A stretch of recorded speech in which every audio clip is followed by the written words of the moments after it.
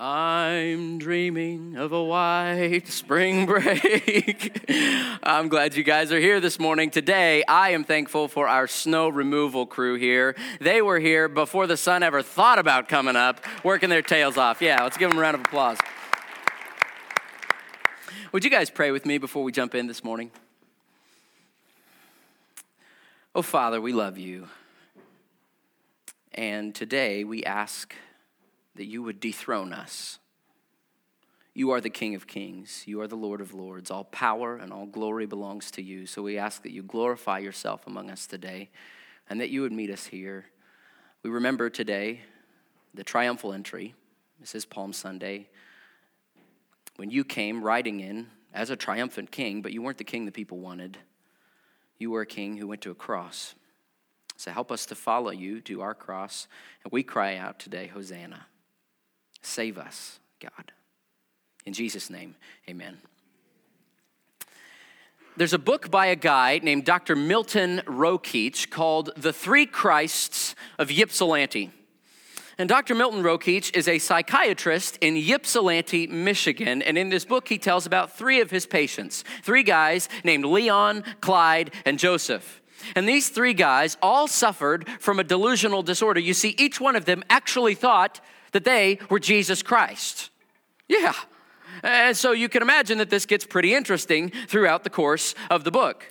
What Dr. Rokeach does then to try to cure them of this disease is he has them do everything together. For 2 years, these guys sleep in the same room together. They eat all of their meals together. They work the same job together. Every afternoon, they have group therapy session together in the hopes that by rubbing up against other people who thought that they were Jesus, it would somehow snap them back into reality. It's kind of like a messianic 12-step recovery group. And you can imagine some pretty interesting conversations coming from this. One afternoon, all four of them sitting together in group therapy, and one of the guys says, "I'm on a mission from God. I was sent here to save the world." Dr. Rokeach would say, "Well, how do you know?" "God told me." Another one of the guys would pipe up and say, "I never told you any such thing." It's a pretty funny story at times. But as you keep reading, it's also a sad story because these three guys never do come back to reality. They remain trapped in their Messiah complex, convinced that they are the most important person in the world. It's a funny story, but it's a sad story, and it's also a familiar story. Because my confession this morning is this: I have my own little piece of the Messiah complex.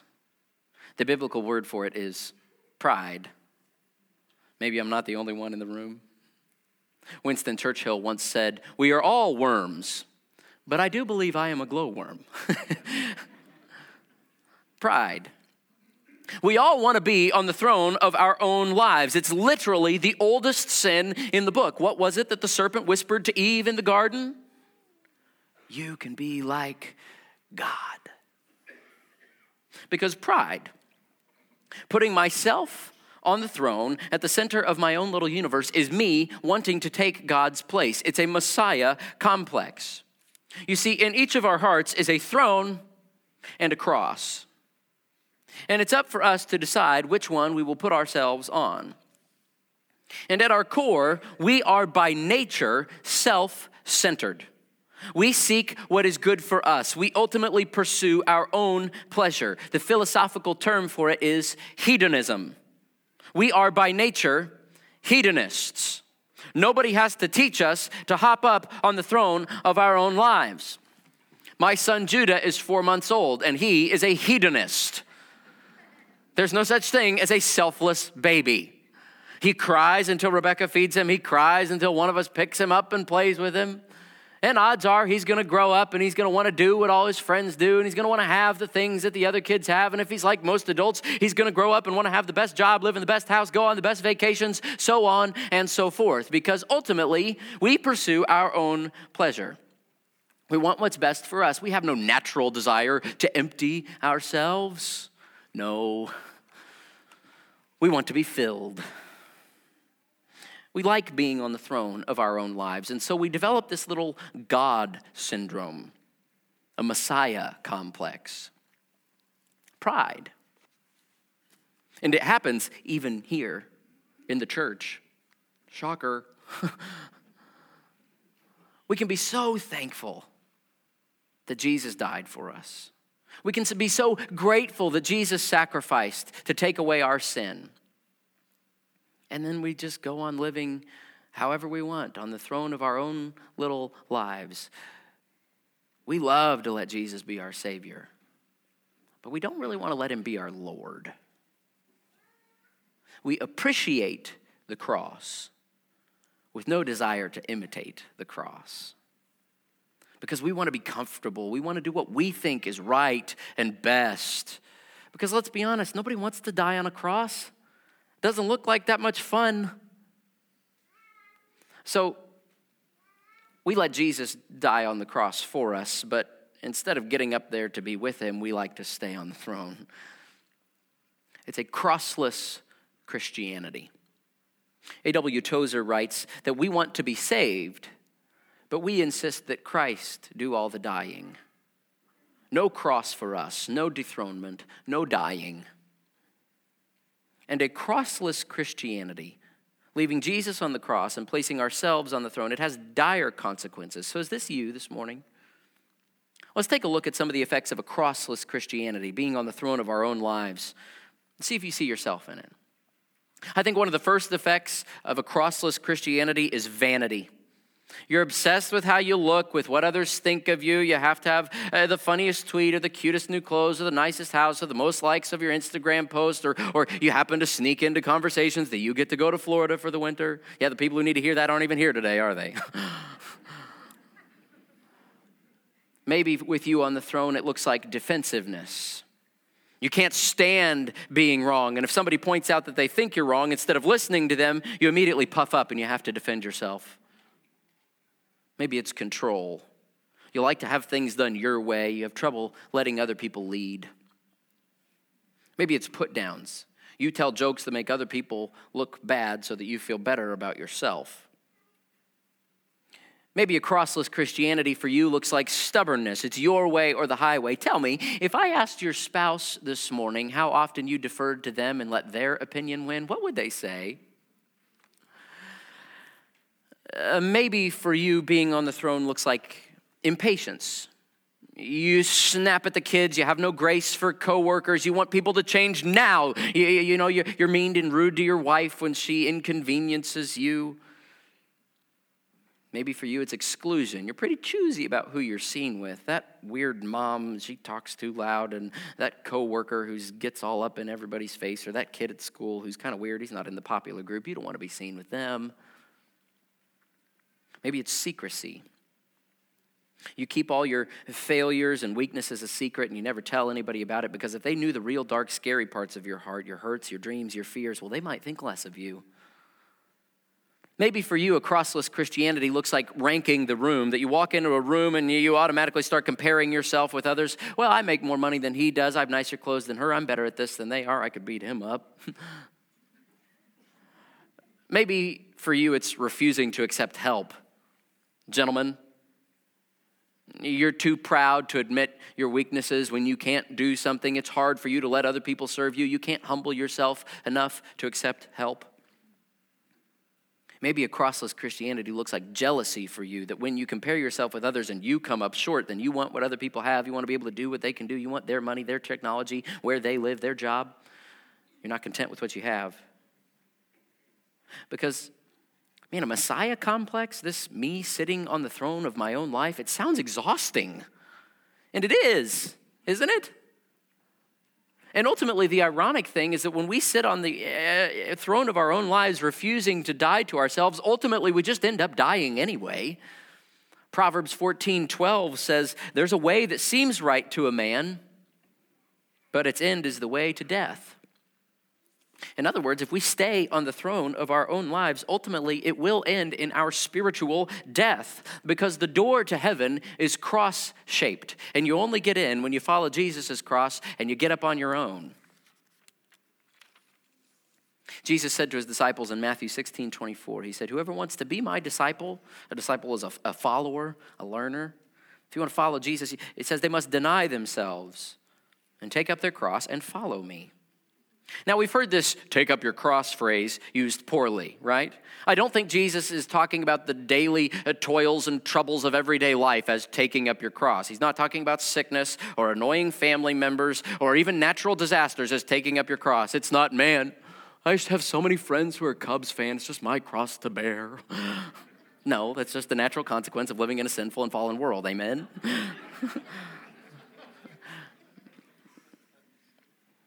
Taking up your cross means one thing and one thing only: death. Because 2,000 years ago, the cross was not some nice shiny piece of jewelry that you wore around your neck or put up on your wall or on your church steeple. No, it was a symbol of utter shame and excruciating suffering and certain death. So when Jesus calls you to take up your cross, he calls you to come and die. Rather harsh-sounding invitation, isn't it? Jesus told his followers again in Mark chapter 8, he said, "Whoever wants to be my disciple must deny themselves and take up their cross and follow me. For whoever wants to save their life will lose it. But whoever loses their life for me and the gospel will save it." But losing our life, death, that's kind of a scary thing. It's not really a pleasant word. Jerry Seinfeld says that people's number one fear is public speaking, and number two is death. Which means that when you go to a funeral, you'd rather be the guy in the casket than the guy giving the eulogy. Have you ever wondered what it'd be like to be at your own funeral? What people are going to say at your funeral? It's a shame people don't get to go to their own funerals. Everybody's nice to you at your funeral. I wonder what people are going to say at my funeral. But then, again, on second thought, I've already had my funeral. And if you're a Christian, so have you. Your baptism was your funeral. And look at what Paul says about baptism here in Romans chapter 6, verses 5 through 11. He says, "For if we've been united with him in a death like his, we will certainly also be united with him in a resurrection like his. For we know that our old self was crucified with him, so that the body ruled by sin might be done away with, that we should no longer be slaves to sin, because anyone who's died has been set free from sin." Justin's going to get baptized here in a little bit, and when he does, his old self is going to die to sin. He's going to be reborn. And if you're still sinning, maybe you're not quite dead yet. Paul goes on. He says, "Now if we died with Christ, we believe that we also will live with him. For we know that since Christ was raised from the dead, he cannot die again. Death no longer has mastery over him. The death he died to sin once and for all. And the life he now lives, he lives to God. In the same way, count yourselves dead to sin, but alive to God in Christ Jesus." Paul talks again about our conversion in terms of death. In Colossians 3, he says, "For you died, and your life is now hidden with Christ in God." When you were baptized, it was your funeral. You died to sin. You died to yourself. I know of a guy who was a minister near St. Louis, and a man started coming to his church. Big guy. He was interested in following Jesus, but for some reason he was really hesitant about being baptized. So every time this guy would talk to the minister about being baptized, this guy, he'd literally start shaking, and he would walk out of the room. True story. So the minister met with this man for months talking about baptism, and the fella, he just wasn't ready to do it. Until finally one day the guy came walking up to the minister and he said, "Okay, I'm ready, let's do this. But I'm a big guy and I'm going to fight, so it's probably going to take both of you." What? The minister was confused. The big guy said this several times. As it turns out, this guy thought that in baptism he had to literally be drowned and then resuscitated. Obviously, he was a little bit hesitant about that. But he saw all these other Christians walking around the church, so he figured they must be good at it. Now, hear me, that guy was a little bit off in his understanding of baptism, but not by much. The Greek word for baptize is baptizo. Say that with me. Say baptizo.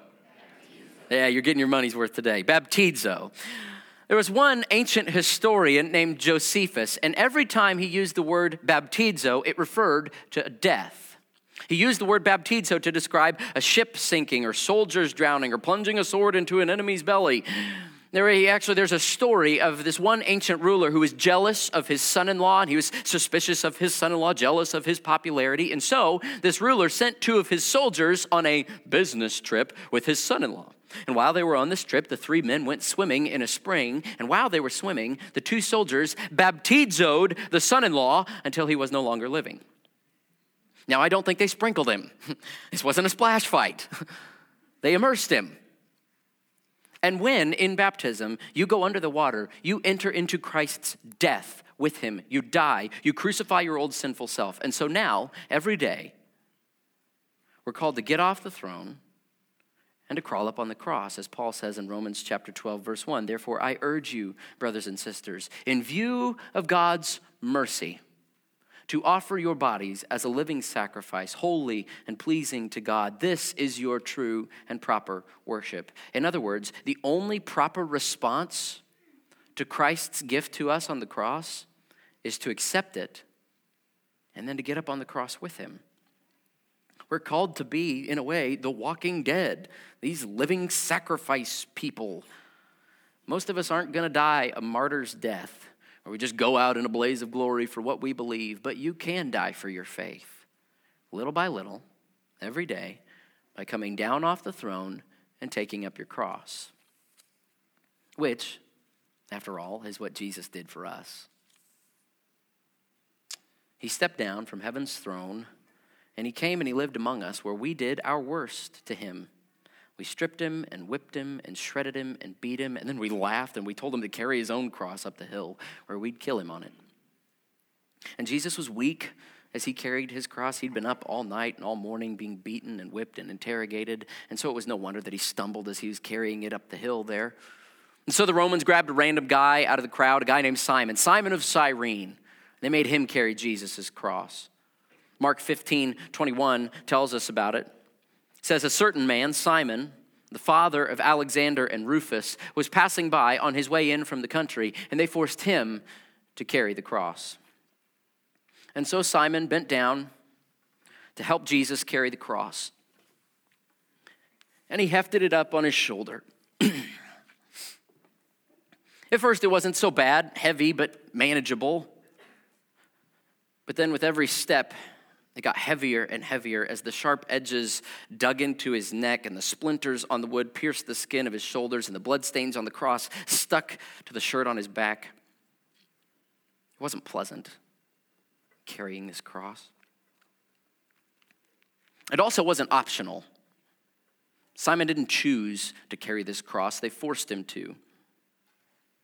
And when you follow Jesus, carrying your cross is not optional.